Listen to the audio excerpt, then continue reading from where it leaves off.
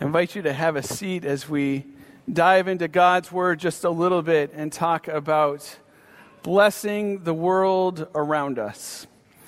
And so for the last 3 weeks, we have been diving into our model of discipleship here at St. Michael. And our mission statement is connecting people to Jesus, and this model helps us understand how we do that. And so we've talked about becoming more connected to Jesus. You see, it all starts with being covered by His grace. We know that we're not perfect and we don't get it right all the time. And from the time that we're born, we have sin in our lives. And so we need Him, and He covers us with grace. And in that, we yearn to know more. We yearn to be more connected to Him. And last week we talked about finding belonging in the body of believers. You know, we're all in this together. And so as we look around this room, or if you're online watching and you see names and people, you know that you are connected. You are brothers and sisters in Christ. And that matters because we can encourage and support one another. And so as we look at those facets, what is it that God is asking us to do with those connections and those relationships? And I think that's to build more relationships and to connect others into that grace that we know. And so we read passages like Matthew 28:19. Go and make disciples. That term go for a long time has been a global piece. It is go way over there to Liberia and make disciples. And that gets some of us to hearts rapidly going and sweat coming down because that's not who we are.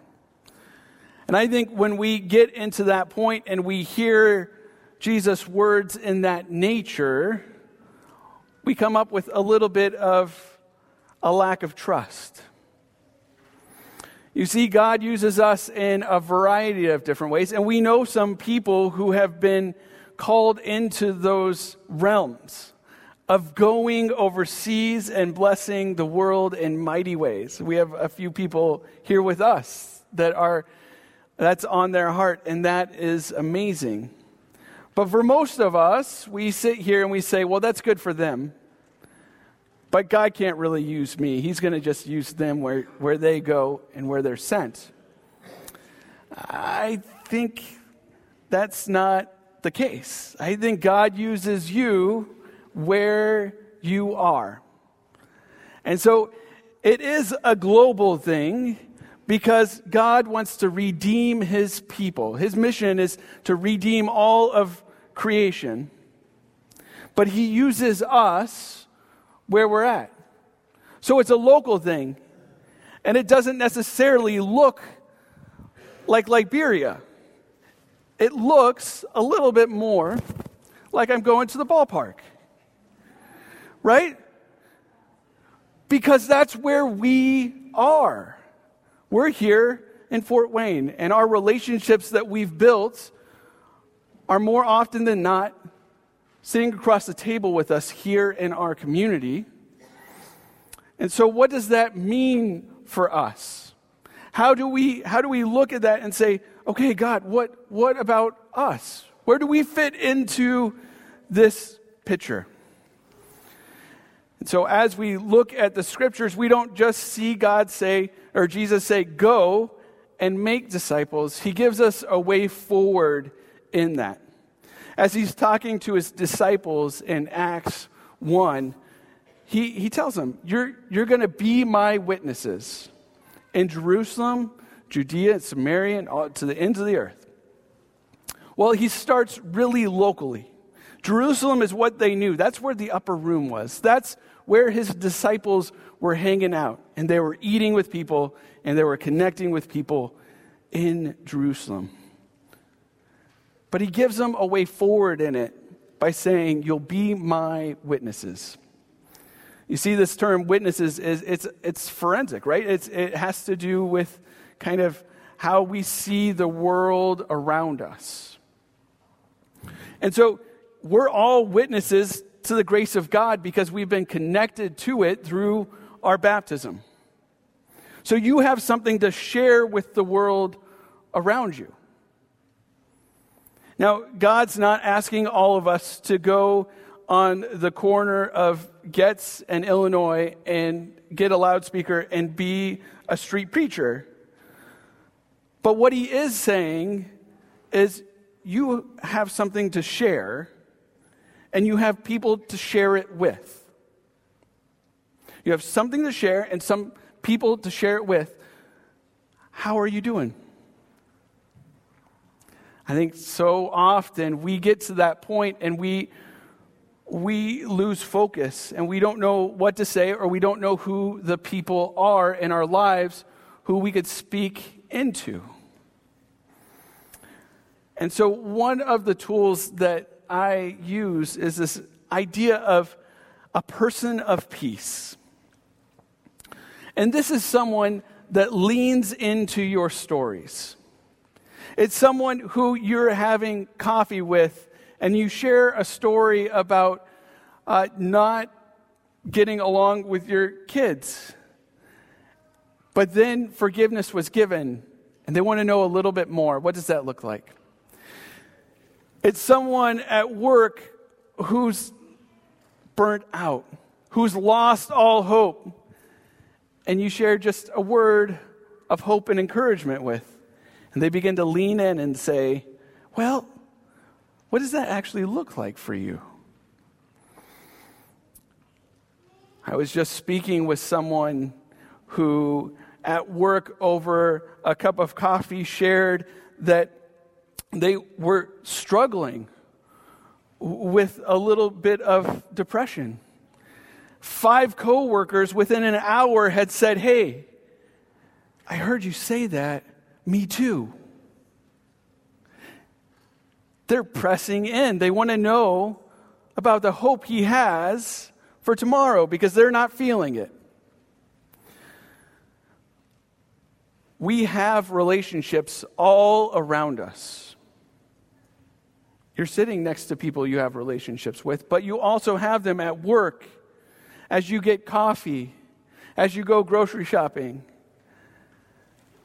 as you invite people into your life, as you go to the ballpark. You're connecting with people in different ways, and some of those people will lean in and want to know more about your stories. That is a time you have to be a witness to the grace you know, the grace that you're covered with. Now, don't hear me saying that this happens in a matter of minutes. I've been sitting at tables at the same restaurant for 5 years now, and it has taken me that long to actually get to a point to build trust and speak into some of the lives of the people there. You see, it takes relationship. It takes trust, but it's worth it. It is worth connecting people into that grace that we know. As we look at the world around us, who is in your life that's leaning in just a little bit? Who's asking you to share a little bit more of your story? Oftentimes that person asks the question and we miss it because we're going forward so fast in our lives that we aren't intentional about hearing that little question of pressing in. My hope is that this week you have an opportunity to slow down just a little bit, to hear the people around you and see who it is that's pressing into your life, who wants to know a little bit more so that you can share the grace that covers you with them. In this all, we are blessed. Right? If I was to ask you to take out a piece of paper and write down all of the blessings that you can think of in your life, I'm going to guess that many of us would be able to fill that piece of paper. my hope is that at the top of that, it says, I am a child of God.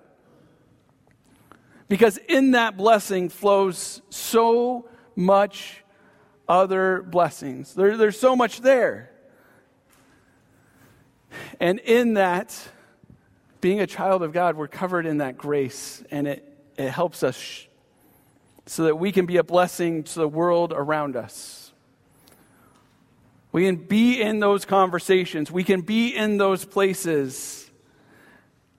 We can be that witness for who Jesus is in our life and connect people to him. Discipleship is not necessarily a stair-step ladder kind of thing where we make it on one rung and we go to the next, and then we go to the next, and we might fall and we might come back, but it's about relationships. It's about being connected to Jesus because he connected into our lives. It's about belonging to the body of believers, so we know that there is brothers and sisters in Christ that are sitting alongside us, and maybe not just here in this space, but throughout the world. And we can get encouragement and support from that. And it's also about being intentional about sharing your story with the world around you so that you can connect people to Jesus. And then they come into this family and they learn more and they connect. And God uses us to be his hands and feet to the world. We are blessed to be a blessing. As we go through this next year, you're going to be hearing from different people in different places and different times about this model of discipleship, about how we connect people to Jesus by becoming, belonging, and blessing. And so my hope is that over these last 3 weeks, we've given some common language. We've given some way forward for us to start talking about this as a community and as a body of believers here in this place and space and through our stream. That as we begin to talk about it, we begin to grow in it. You know, one of the scriptures that we read this morning, from Ephesians, was the same one we started with 3 weeks ago, because it's all about being rooted in Jesus' love.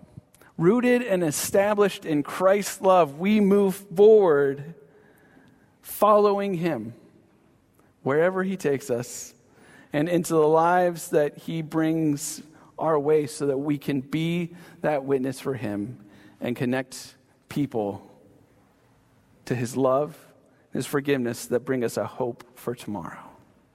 Amen? One of the things about being connected to Jesus is being able to have a common language to speak of that connection that we have with him. And so we do that through our creeds. And so in the first century, the church was moving forward and being connected to Jesus. And as they did, they came up with the Apostles' Creed to help us know what it is that we can simply share with people. We can be that witness to people. And so we continue that tradition today in these words from the first century. And I invite you to stand as we speak together the Apostles' Creed.